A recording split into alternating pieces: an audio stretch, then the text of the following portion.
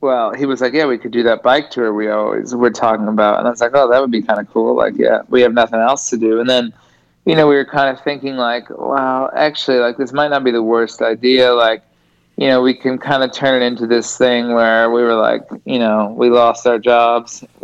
We were supposed to do this race and now we couldn't go. So like, well, they can't stop us. Like, we'll do our own tour, Yeah. And we're like, then, we can bring the fans along with us. And, since we didn't have teams at the time, we're like, it'd probably be good to like keep us in sort of like the spotlight, and people could follow along. And then, so yeah, we, just threw out these ideas and we started to come up with more and more ideas, on how we could do it, what we would do. And then, yeah, so we started to do it, and then it ended up just blowing up 10 times bigger than we could have ever imagined.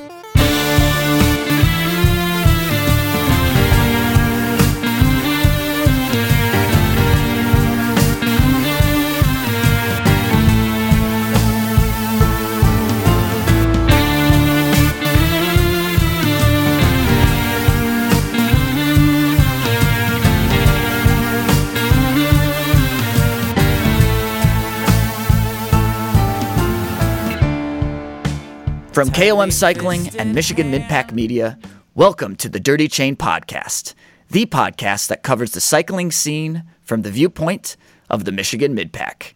I'm your host, Trevor. And this is Sheldon. And on today's episode, we talk to World Tour Pro, Michigander, and the 2017 Men's Pro National Road Race Champion, Larry Warbasse. But before we get into that, Sheldon, the sun is shining. We've had some decent weather here in lower Michigan, mid-Michigan, and it seemed like a perfect time for a lot of people to get out, do some solo rides. Have you been taking advantage of this, Sheldon? How has your week been in the mid-pack? It's been pretty good. I got out for a couple rides this week. I'm going to get out for a ride as soon as we hop off of here because I'm looking out the window and it is gorgeous out today. It's still a little on the chilly side, but we're getting to that point in the year that once the sun's up, it starts to feel pretty nice. So you're still holed up in St. Clair Shores, Detroit area? Yes, I'm still over on the east side. Still trying to figure out routes. I've had a few of our listeners shoot me different Stravas and tips on where to ride. So I'm filtering through those to figure out the ideal spot. But it's still not as relaxing as the Lansing area where we can just in 5-10 minutes be out in the country and not have to deal with anything. It's like you can ride for an hour out here and you're still in suburbia. Yeah, how's the gravel scene out there, Sheldon? Well, their paved roads are worse than our gravel roads in Lansing. So I have ridden I actually dusted off the old Specialized Roubaix, and I've done a few road rides. I'm very thankful that I have the 28 Gravel Kings on because, man, the roads out here are not great. Yeah, I mean, that's kind of similar to the way it is everywhere in Michigan. Everywhere in Michigan. I mean, and here in Lansing, it's the dirt is definitely always better than the paved. But good to hear that you're getting out and getting some miles. How about you? I've been kind of stalking you a little bit on Strava, but let's hear about some of your rides. You had a couple good ones. Yeah, I had a big week. I was just taking advantage of the weather and the time off, as many people are. I mean, a lot of solo stuff. I did a little bit of mountain biking. Last Thursday, it was a beautiful day, so I met our mutual friend Tristan out on the roads, and we, keeping the appropriate distance between one another, we had a incredible 100-mile ride. We went up toward, and Sheldon, you're familiar with basically this route, but from here, go up towards Ionia, and hit up the single track in the Ionia recreational area, and then back, and it was just fantastic. Yeah, no, I had gone for a ride that day on some really rough suburban pavement out here, and then when I got home and I got onto Strava, I saw your guys' ride. It was just a gut punch. I love, like, you guys did the route that I absolutely love, and then I was seeing some pictures. What was Tristan on? You guys got I was wondering, have we talked about his new bike? I don't think we have, but it was his inaugural 100-miler for his Bear Claw Bo Jackson. And let me tell you, this build that he has for this Bo Jackson is beautiful. We're going to have to put up some pictures of it, but it's the most Michigan bike ever. He's got a Michigan frame, Michigan wheels. He just put some of the three-toe, is that what it is, three-toe? Yep, yeah, three-toe bags. Yeah, and so Michigan bags. We'll just, it's hard to explain how beautiful it is, but we'll put up some pictures just so everyone can appreciate this bike. But yes, it was his inaugural 100-miler on this bike, and it was fun to be a part of that, and it was just such a great ride. And then just looking at Strava the last couple of days, I've been noticing that it seemed like the weekend where a lot of people got either a century in or their first century of the season in. I just think it's the weather just broke enough that people were really itching to get out and ride. Yeah, you just wanted to be out all day. It was sunny, wind wasn't terrible. It was a Michigan spring day, and I got back. I had some color. I got burned. Oh my God!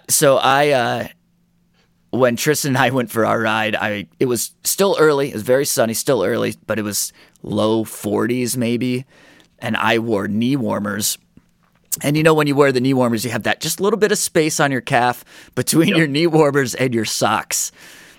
Well, needless to say, it gave me some very interesting tan lines or sunburn lines when I got home that day. So a lot of I'm noticing a lot of people are doing their solo rides or still getting outside. But yeah, racing is still a huge question mark, and maybe even at this point, every race on the on the schedule at this point is basically just speculation. Should we go through just a little bit of an update? I know it's kind of depressing, but should we just talk a little bit about? I think we should, because this morning last night you posted a big one, Dirty Kansas. A big one, and this definitely hits a lot of people across the country, but I think it was... Even people that weren't racing it were kind of watching this one to see what they were going to do. Sure. Yeah, and I think it was probably assumed that this would happen, but Dirty Kansas, originally slated for May 30th, has been postponed to September 12th, or the weekend of September 12th. And I think it was probably assumed that it would be moved. I'm glad it's postponed for now. But I feel like a lot of us were just kind of waiting for that announcement to happen. Yeah, and with that one dropping, it was kind of, for all of us here in Michigan, the next one on the calendar that had not made a official decision yet. Well, we woke up this morning, Hellcat, May 3rd, it is canceled until 2021. Yep. I think we were all expecting it, but that's what we woke up to this morning. So we're going to be waiting till 2021 for our next edition of the Hellcat. Yep. And then just as we were talking, Sheldon, just a couple minutes ago, we got a message from John Conkling, one of the... Who's been on the show. Been on the show. One of the race directors for Michigan Titanium, Grand Rapids Triathlon, and the Dirty Mitten. And so he sent us a message that they had to postpone Grand Rapids Triathlon, which was originally for June 14th. So they're going an interesting route for their postponement, because this year was supposed to be the 10th anniversary of the Grand Rapids Titanium. They are doing a virtual try in its place this year, but next year, June 13th, 2021, they will be doing the official 10th anniversary of the physical race. So they're pushing that back a whole year. And as of now, the Dirty Mitten and Michigan Titanium are still on schedule. One thing that we've been seeing a lot, Sheldon, in place of these physical races, these physical events, a lot of people are doing virtual things. A lot of solo attempts Strava attempts, I guess you might call it, but there's been a lot of people trying to still create creative. Well, yeah, people are really using their imagination to make the best out of this situation. I think one of these examples locally, Matt Acker put together this Grit series. I think it's a 3-stage solo attempt. Grand Rapids individual time trial series, and you basically go and you record your time, and then whoever has the best time between the 3. And I think there's categories between age groups and all these things. So it's just a creative way to get people out and doing these things. We're not really in the Grand Rapids area. I don't think it would probably be smart for us to travel there to do these individual time trials. But yeah, like very cool things. I know some of the gravel race series races have kind of put up a virtual race. I know Dirty 30 in Saranac did one of these where you just go and they even did awards for it. Yep. And between a couple dates, you go and you ride the route by yourself, and then they just take the time. So yeah, there are creative ways that people are trying to deal with this and give opportunities to others, so we don't go crazy. Yeah, you need a way to keep this cabin fever at bay. Going into last week, I was definitely starting to feel the symptoms of the being cooped up in cabin fever. But then we got that nice break in the weather, and man, it was just getting out on the bike. I mean, going down the street, leaving for my ride, just felt good. I want to get back to that, Sheldon, but one more thing on the virtual side. We saw this last weekend. It was initially supposed to be the Tour de Flanders in Belgium, and that, I mean, just a lot of people are missing the pro racing right now, especially during this spring classic season. And so Tour of Flanders is supposed to go on. Of course, it did not with every other race in the world, but they put on a virtual Flanders, and it was a few dozen people, a few dozen pros, and it was through not quite Zwift. It's a kind of a newer platform, Be Cool or something like that, and what they do is they take it looks like a Google Earth route or something, and they overlay that and then your avatar over on that. So it looks like you're riding on an actual road and then your computer avatar. But so they had some real pros going at it for the last like few K, 40K or something of this route. And I want to read some of these numbers because this is pretty fascinating. These are dudes that would do, Flanders, I don't know, it was a 4-hour effort or 5, I don't know, 3 hour, 4 hours. I think it's about 4. So Cycling Tips put up an article that had some of the power outputs of these guys. They're all on their trainers, which gives all that information. But so Greg Van Avermaet, who won the whole thing, for 43 minutes, he averaged 434 watts, which is 5.86 watts per kilogram. I mean, insane. Let's see here.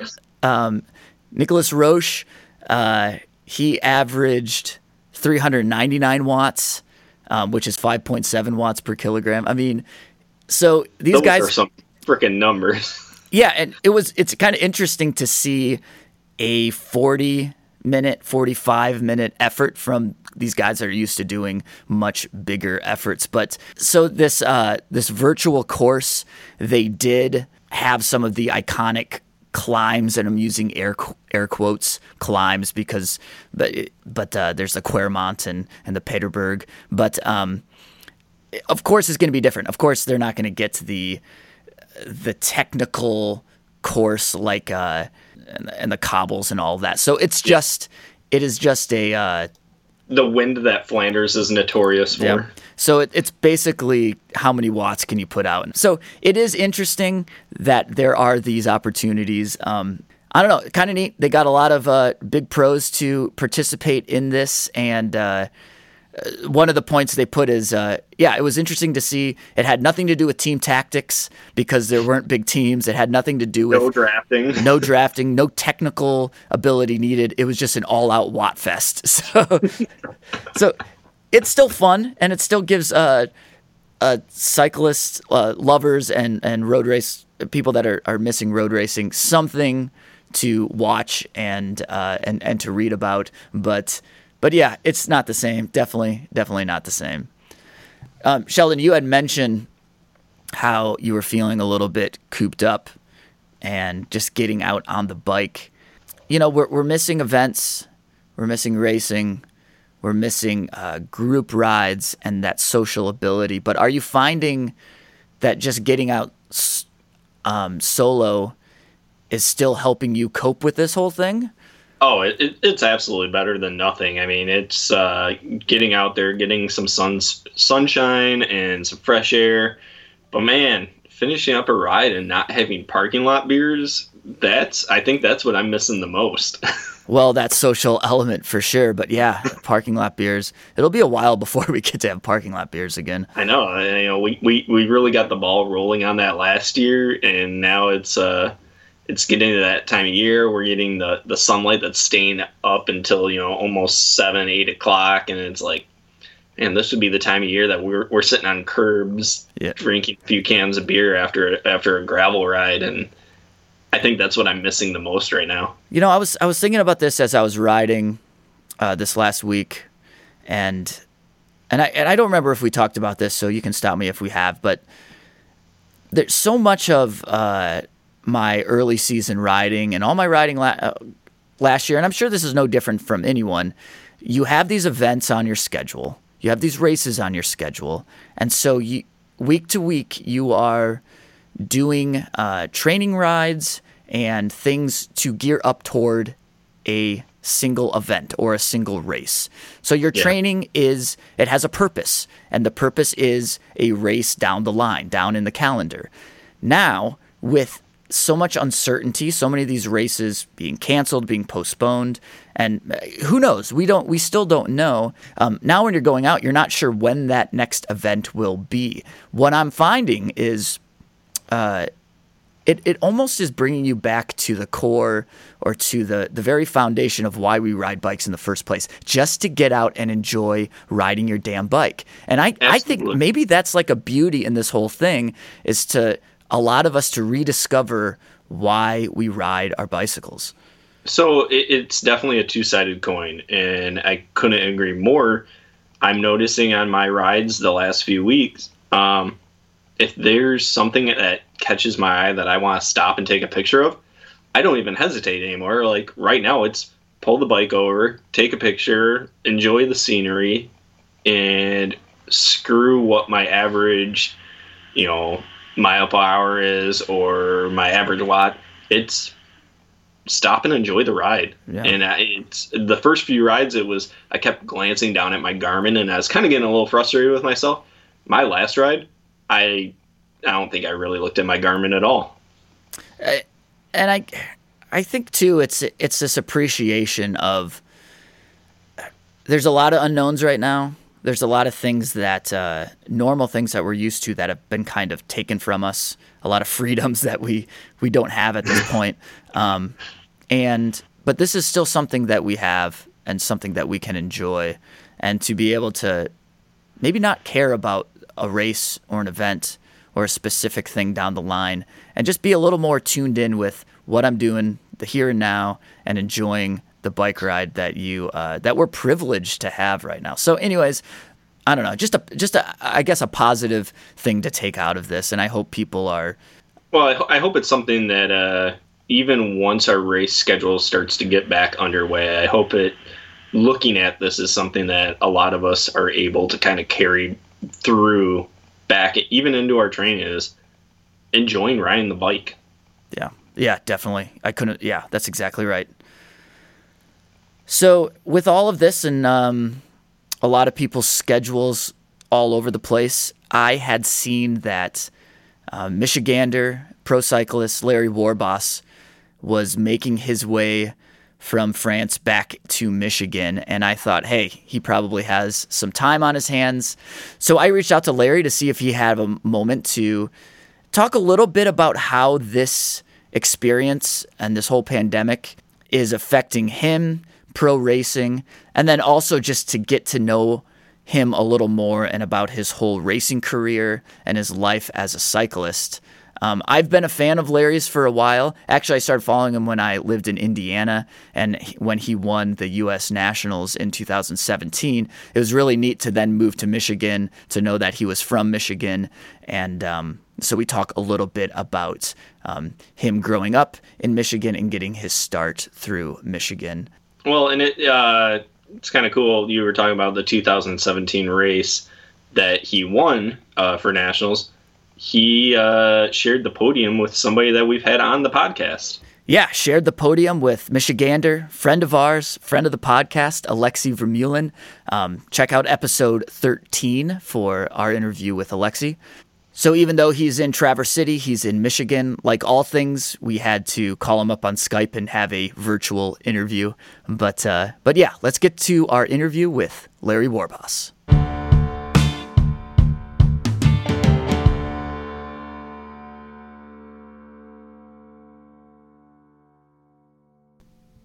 Hello? Hello. Oh, hey. How's it going? Going well. Oh, there we go. Awesome. How we doing? Yeah, not too bad. Just sitting at home in Traverse City. So how is the quarantine life treating you in Michigan? Yeah, it's not too bad here. I mean, the nice thing is that, we're still allowed to go outside, ride outside. Right. Everything like that, which is not really the case for most places in Europe. So in France, which is where I live most of the year,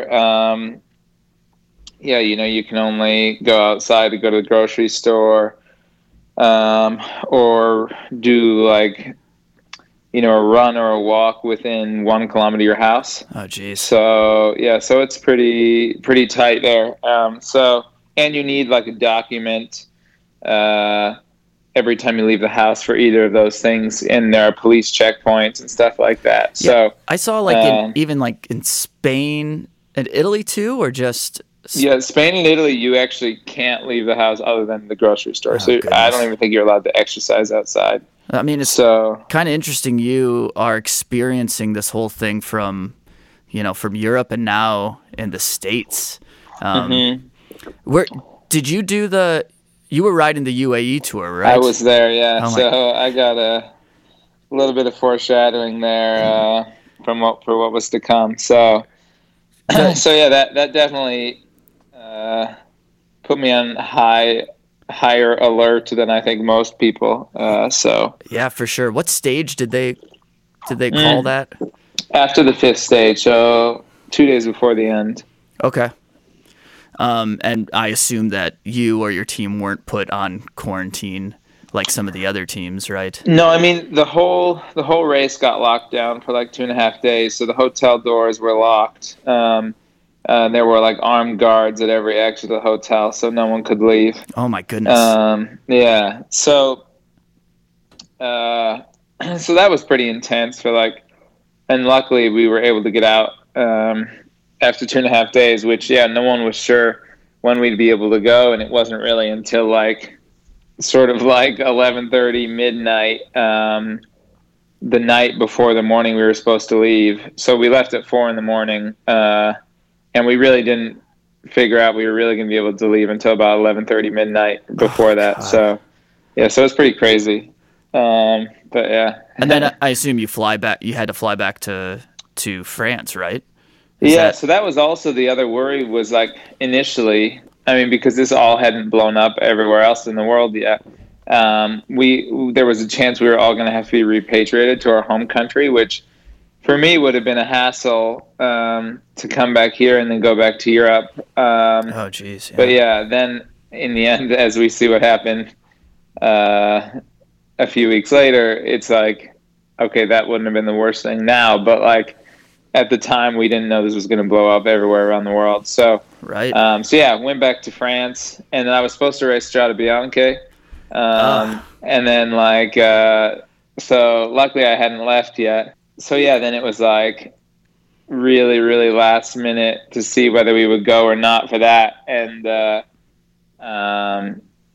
good thing that got canceled because as obviously we've seen what happened No in kidding. Italy shortly after. So I was listening to your conversation with Ian Boswell not too long ago, and I think you were still in France, were you not? I was, yeah. He was staying at my house. Okay. So Okay. and that was when I was supposed to be at Strada, I think. And then, Well, you had mentioned that you were kind of maintaining fitness and still training quite a bit. Is that still the case? Are you are you able to get some? I saw that you were doing a few Zwift rides here and there because that's necessary in Michigan. But are you riding outside at all or? Still? I am, yeah. I did 5 hours on Zwift today. Oh my! What? Yeah. That's insane. Yeah, I know. That's the most I've ever done on Zwift. So, yeah, I'm still training hard. I'm riding outside a bit and then inside as well, just because like the weather's not amazing here always. And I have a nice Zwift setup here, and so I enjoy riding Zwift as well, as long as you're not like forced to do it every day, right? Right. Yeah. I've gotten in some really good rides outside and then inside as well. So yeah, I don't know. I'm still pretty motivated, and I'm sure that'll wane at some point. So I'd rather just like take advantage of the motivation that I have and get the most out of it at the moment. So so I actually the first part of the lockdown in France, I had actually gone to altitude because that was like my initial plan before all this was like to do an altitude camp during that same period. So I went up anyway to this place called Isola 2000, which is an hour and a half outside of Nice. And I just thought, once everything was getting locked down, I was thinking it'd be nice to be in the mountains rather than in the city because it's like just less stress, less people. Right. And, you can still kind of do your own thing up there. That was actually a really good plan. But then once we heard it might be stricter and longer, this lockdown, decided to come home. So. Right. You had mentioned something about your mom making like pie or cake. Have you indulged a little bit? Oh, I've indulged a lot. Yeah. So luckily, the cake's gone now. So thanks to me, Yeah, real quick. I don't want to like harp on this negative note, but have you been able to hear from your teammates or anyone else from the team just to check on them to see the ones that are located in Europe? How is it over there now? I mean, yeah. I mean, there's still a lot of contact with the team and everything. I think it's tough for the guys in France because it's like, yeah, they're not really able to leave the house that much, and that kind of sucks. And then, obviously it's not like a great situation in general, but I think France is handling it pretty well, and I think they're a little more forward than some of the other countries. But I definitely think it's still not, it's not an easy place to be at the moment, that's for sure. And then it sounds like, like I have some teammates in Belgium, and in Belgium is a bit like here, they're still allowed to ride and everything like that. So, so I think for them, it's not like the end of the world either. So it's just, I think it's just hard for a lot of guys. A lot of guys are, obviously lacking motivation because no one knows when we're going to race or, what we're training for. But, Well, yeah, unfortunately, we kind of had to get that part out of the way. It's kind of that's okay. It's quite pertinent at the moment. Sure, yeah. I assume you don't have a ticket back. You're kind of just waiting on things. No. Yeah, just here indefinitely. Sure, so yeah. Well, if you don't mind, and if you have the time, I'd like to talk a little bit about you being from Michigan. I want to hear the story about how you just got into the cycling thing, I know that you were born in Michigan, correct? Born and raised? Yeah. And your parents live in Traverse City now. Is that where you grew up? Yeah, so I actually lived in Dearborn until I was 9. Okay. So yeah, we lived in southeastern Michigan, and I always just gone on like bike rides with my dad when I was younger, like around Dearborn and stuff. Really enjoyed that, and then we moved to Traverse City. Yeah, when I was 9, so like the 4th grade, and yeah, it's just like a lot more outdoorsy community up here. So started skiing, and then we would ride as well. Just like my dad and I. I mean, my dad's just into cycling just for fun, Sure. And so it was actually, I didn't really get serious about cycling until I was probably around 12, 13. I did like my first races, and I got into it through skiing actually. So here I ski raced, and I was part of this thing called the Grand Traverse Ski Club. Okay. And the ski club did these mountain bike camps every summer, where we would do, like, I don't know, a couple times a week, we'd go ride on the single track at the Vasa. So, the trail system that like the Iceman goes through and everything. Right. And so we do, a few times a week, ride on the unmarked single track there. And I just really enjoyed that. It was really fun. And from there, I kind of took it a bit more seriously. And I think I maybe did the Slush Cup, like the kids version of the Iceman that year. And I really liked it. So another guy who I ski raced with, mountain bike raced quite a bit, like around the state. And the next year, he and his friends, they took me to a lot of races with them. And so that was kind of how I got started. So I really, really liked that. And then, I got into the road a little bit up here. I rode with like the Cherry Capital Cycling Club. And then at the time in Traverse City, they had these like Tuesday night rides that were really good. And, a lot of like the good racers from up here would do those. So it was a really going up around the Old Mission. Old Mission, yeah, exactly. I'm familiar. So that was sweet. And there were quite a lot of good guys up here at that time. I don't know if you ever remember a guy named like Derek Prechtel, who was quite a good mountain biker. Okay. And then a guy named Jeff Cook, who he still lives up here. He was like, probably one of the strongest guys in Michigan at the time. So he kind of took me under his wing. And that was really what kind of took me to the next level. So did you race collegiately then when you went to U of M?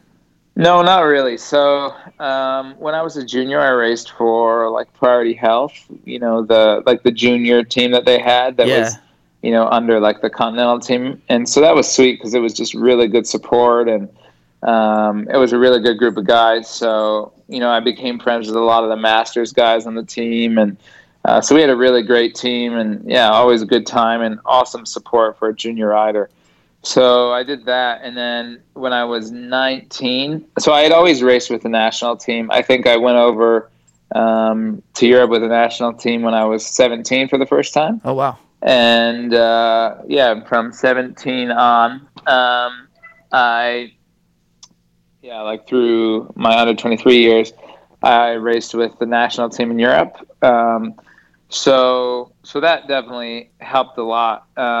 And the thing was, then when I was 19, I joined a team called Waste Management out of Arizona. Okay. Which was at the time probably the best like elite team in the U.S. It was like a development team under 25.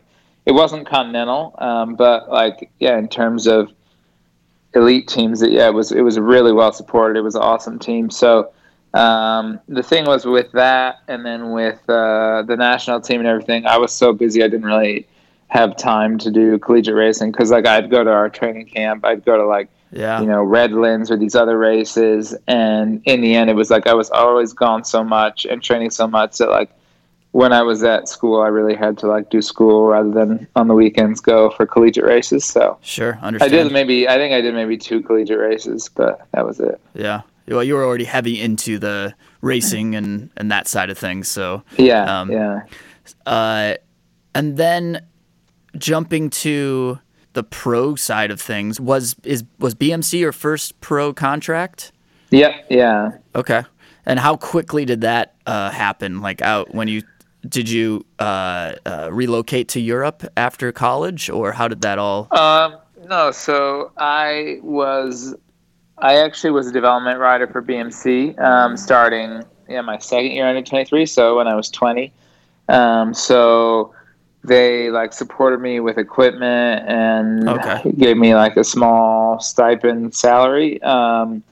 And so that was really cool because I raced mostly with the national team, and then at the time I got to do like 1 or 2 races with BMC, which is pretty cool. And then so that kind of really got me into the sort of system there.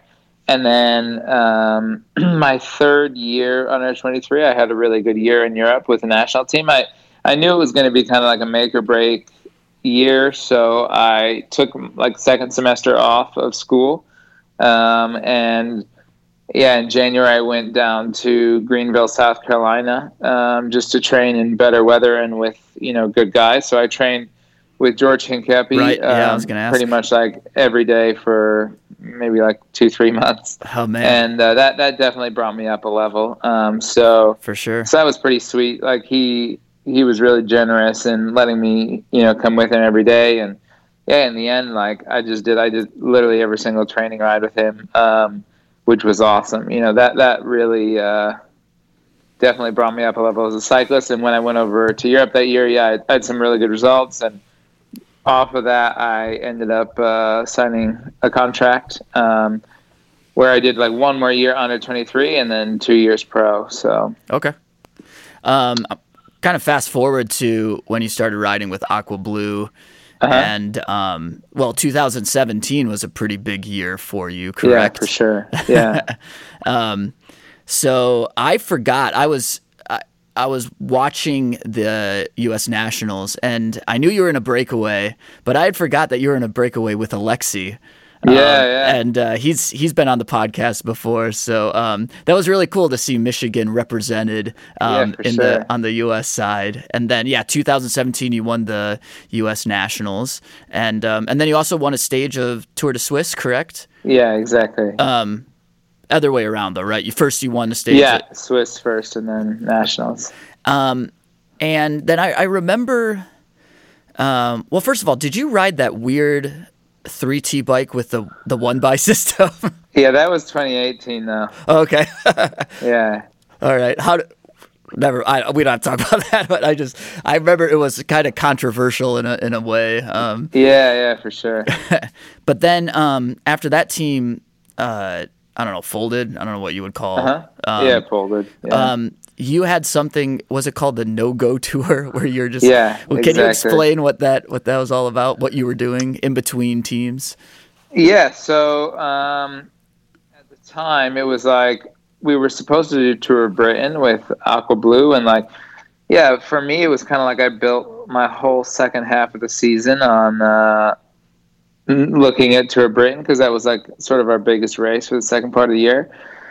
So I'd gone to altitude, I'd done all this like training, and I was coming into like really good shape for Tour of Britain, which was exciting for me because I was like, I thought I could, do quite a good result, and it was going to be a big race for our team as well. So I was like really excited about that, and then all of a sudden, like one day we get an email, team folded, and we're like, oh, that sucks, but they're like, we're still going to do Tour of Britain, and we're like, okay, well, we just have to smash it Tour of Britain to like show ourselves. And this was like my teammate Connor and I. He lived like just down the road from me in Nice, so we trained together all the time. And so we were pretty devastated, but we're like, at least we have Tour of Britain. And then like a day or two later, they're like, actually, team's done now. We're not going to do Tour of Britain. So then we were like, shit, this is like worst ever, So then we were pretty down. We were like, wow, damn, like, what are we going to do? Like, we have all this time on our hands, and his partner, she was like a soigneur for a British team, so she was still doing Tour of Britain with that team, and so she was going to be gone. And he was like, "Wow, now we have all this time. Like, what should we do?" And he's like, "Oh, like, we had always talked about doing like a bike tour, but we never really had the time, or it really never fit in well to our schedule. So, he was like, we could do that bike tour we always were talking about. And I was like, oh, that would be kind of cool. Like, we have nothing else to do. And then we were kind of thinking like, wow, actually, like this might not be the worst idea. Like, we can kind of turn it into this thing where we were like, we lost our jobs. We were supposed to do this race and now we couldn't go. So like, well, they can't stop us. Like, we'll do our own tour, Yeah. And we're like, then, we can bring the fans along with us. And, since we didn't have teams at the time, we're like, it'd probably be good to like keep us in sort of like the spotlight, and people could follow along. And then, so yeah, we, just threw out these ideas and we started to come up with more and more ideas on how we could do what we would do. And then, yeah, so we started to do it, and then it ended up just blowing up 10 times bigger than we could have ever imagined. So it was pretty sweet. In terms of what you were planning, or just in terms of like how people heard about it and the kind of press like you got the from coverage it. And like just the support we got. I mean, it was insane. How big it was, and yeah, everywhere we went, people, like, even just riding down the road, people like we would pass on the road and knew us, like they had been following us and stuff like that. So we were getting stopped like on the road by people who were like following our tour and everything. Oh, that's like awesome. In the middle of nowhere, in the mountains and the Alps and stuff. And we're like, holy shit, this is crazy. And then even like we talked to a lot of our friends, and I had friends on other teams who said like, their team, like every morning they'd wake up to find out, like at races, like at Tour Britain, at these other races at the Vuelta, like, they'd wake up every morning to like find out where we were going that day, what we had done. That's so like cool. All these guys like in the peloton were following, and then even like on Eurosport during the Vuelta, they were talking about it. And so it's pretty cool. It's pretty crazy. Yeah, for sure. So how many days were you out touring then? I think we did 8 days, because we did the exact same dates of Tour Britain. Okay. And were you staying pretty close to home, or did you do like a huge kind of? No, we did like a huge loop of the Alps. So yeah. How many miles did you cover? Do you know offhand? I think we did 1,200 something K. So it was like, I guess that'd be like 720 somewhere. We probably did about 750 miles or something. Well, that's incredible. My guess is like a lot of people in the peloton were jealous of you. That's why they kept. Yeah, maybe. Yeah, I think a lot of people thought it was pretty sweet. So. I kind of glossed over 2017, and I just want to give a chance to maybe talk a little bit about the U.S. Nationals or the stage that you won. Was it a summit finish? Mm-hmm. It was. So actually, let's talk about the U.S. Nationals. Anything that I mean, I'm sure this is kind of a broad question, but anything memorable about that day, about being, it was in Knoxville? Yeah. Anything super memorable about that day? I'm sure, did it kind of change your trajectory of career? No, it definitely changed it changed my career a lot, and it gave me a lot more recognition as a rider.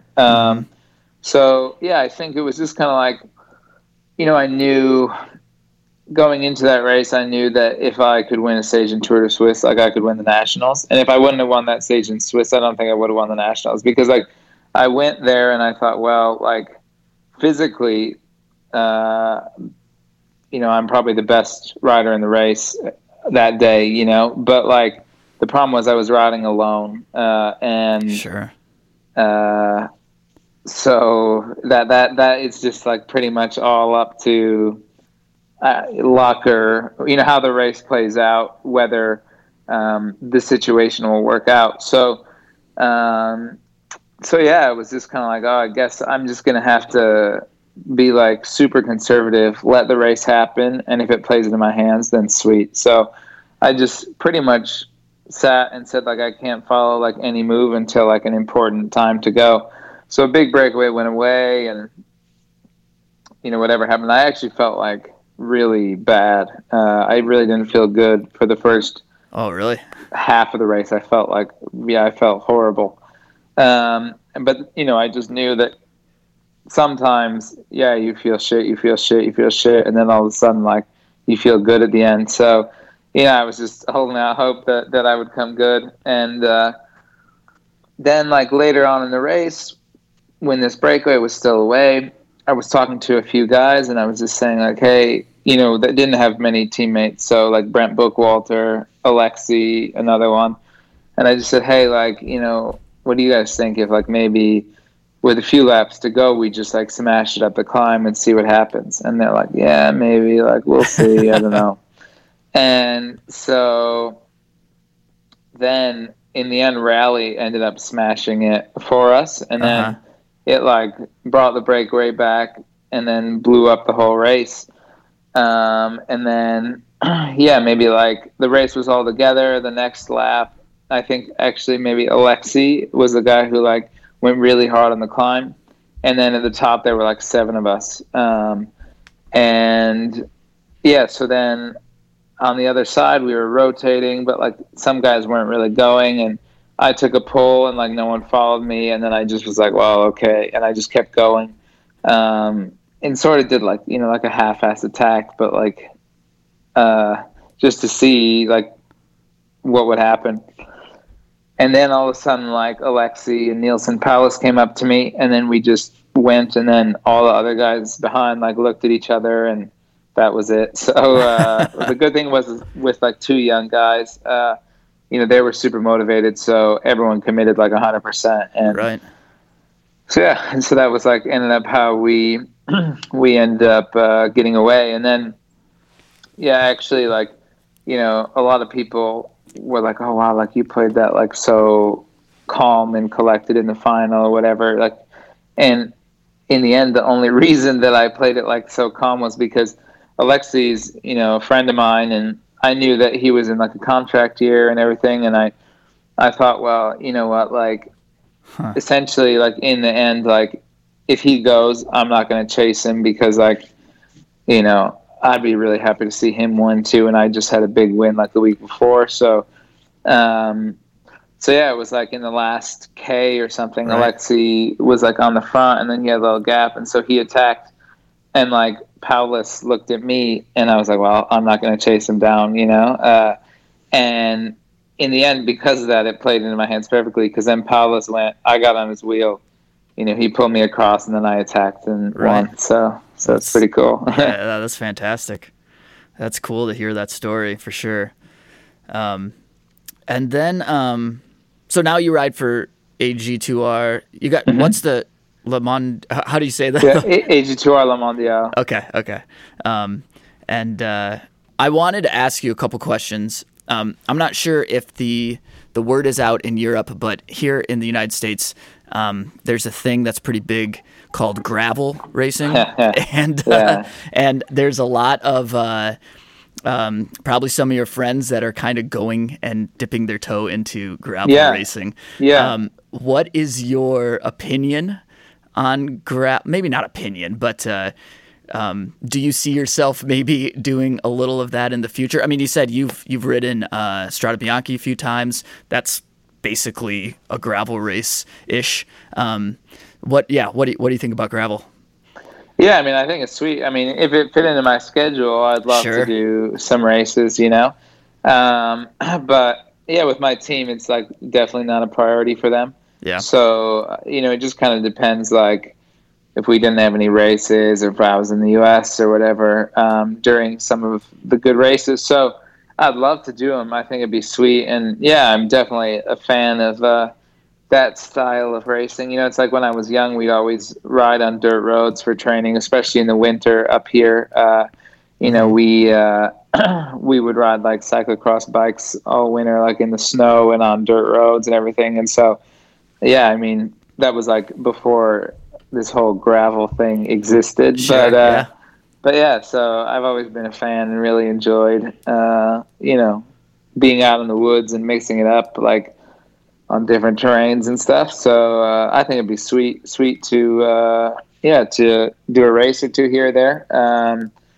But yeah, you know, it kind of really depends, since we do so many races the whole year, whether it would even fit in the schedule. I mean, AG2R seems like a pretty traditional bike team to me. Yeah. That just focuses on, you know, the traditional races or, yeah. Are you, I kind of always thought maybe you were more of a stage race guy.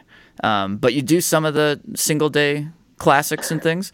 Yeah, I do. I've done, like, the Ardennes classics for, pretty much since 2014, I've done a lot of the Ardennes. So, like this year, the Ardennes were kind of a big part of my schedule. So Amstel Fleche Liège would have been, big goals for me. But yeah, and like Lombardia and stuff. So yeah, I've done quite a lot of the big one-day races, and I really enjoy those races also. I think they're sweet. But yeah, then I like the stage races too. So pretty much any of the hilly hard races, I'm a fan of. Yeah, fantastic. Just not the cobble classics. So. No. That's not my cup of tea. Not your thing. I mean, I'd love to one day do Tour of Flanders, but I have no desire to ever do Paris-Roubaix. I hope I never have to do Paris-Roubaix. What? But maybe once in my career, I'd like to do Tour of Flanders. What about Paris-Roubaix?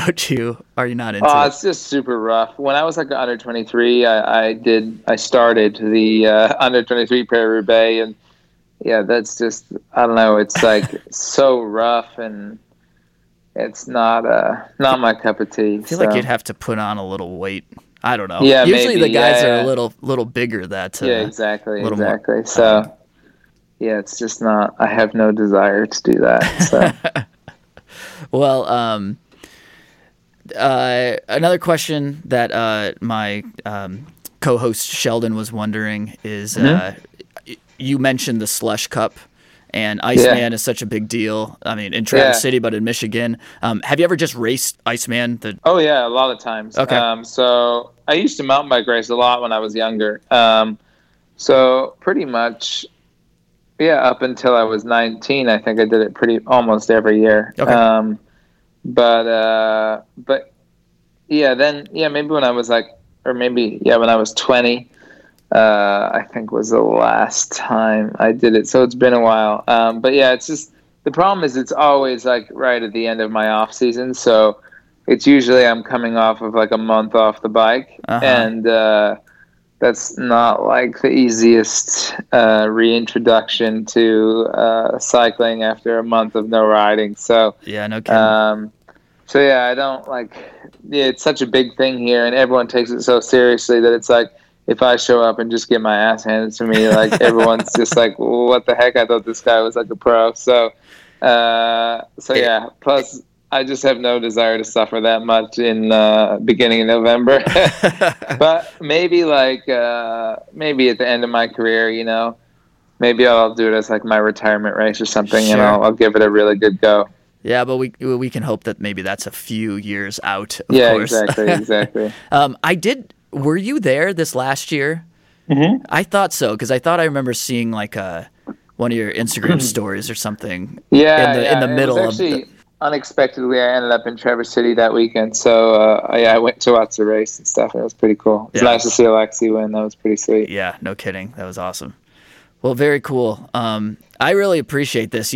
I took a shot. I knew that you might have some extra time, and so try to make a good situation out of a bad situation. So yeah, for sure. This is fantastic. We usually don't talk a lot of road cycling, so I love to be able. I'm a huge road fan, and Nice. It's kind of rough right now because this is the best time of the year to be watching races, and but this is great to talk to you, and yeah, I mean this was awesome. I really appreciate your time. Yeah, for sure. Good to talk to you. And hopefully we will be able to see you racing sometime this season. Yeah, sounds good. I hope so too. Otherwise, I'm in trouble. But, Well, were you planning on doing Vuelta or anything like that, or? Well, Giro was on my schedule. So, okay. I mean, at the moment, I think they're trying to do the Giro in October. So, right. That would be sweet if that could happen. I don't think anyone knows anything. In terms of the future, it's hard to what that holds. Hard to make any plans. Yeah, I know the tour. They haven't said anything about the tour yet, but it's hard to believe that would be happening. Well, yeah, not at the dates that it's planned. I can't imagine it happening at the dates that it's planned, but I wouldn't be. I mean, if any races happen this year, then the Tour de France will definitely happen. Okay. It's just I don't know when it would. So I think if we see bike racing again this year, we will definitely see a Tour de France. Okay. That's my idea. So I feel like the postponement of the Olympics helps that out a little bit too, right? Like that's true. Yeah. I mean, but again, yeah, I think it's just like, yeah, who knows when we're going to come out of this whole thing, right? So, so shall we come out of this and be able to do events again? Then I think, I think the Tour de France will happen. But I don't know in what form or what month. But I think that will be the number one priority of like the UCI and stuff like that, is to make sure that happens. Sure. Yeah. So you don't really know what races you might be doing. Absolutely. I don't think anyone knows any races they're doing at the moment, So yeah, my schedule initially was Tour Basque Country, Amstel Flash Liège, Giro, and then we kind of see from there. But yeah, we'll see. Well, one place we might see you, or I might see you. I think I'm gonna try to find you on. I'll probably see you on Zwift. Sweet. Maybe I'll follow you on Zwift and see you around that Sounds good. That place. So thank you, Larry. I appreciate it. Yeah, for sure. Yeah. Have a great night. Thank you. You too. Don't eat too much cake. Yeah, try not to. Thanks, Ben. Yep. Have a good one. Hey, bye. Bye. The Dirty Chain Podcast is a Michigan Midpack Media production in partnership with KOM Cycling, the source for your bike accessories and necessities. Connect with us on Instagram and Facebook at Dirty Chain Podcast.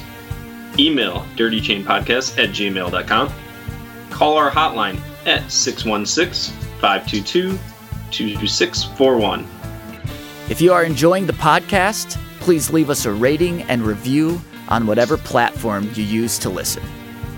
Audio editing and original music by Trevor Gibney. Sheldon Little handles the social media, graphic design, and of course, Bad Decisions. A big thank you to Larry Warboss for taking the time out of his day for an interview, and a huge thank you to Karen Edwards for allowing us to use one of her amazing photos for this episode.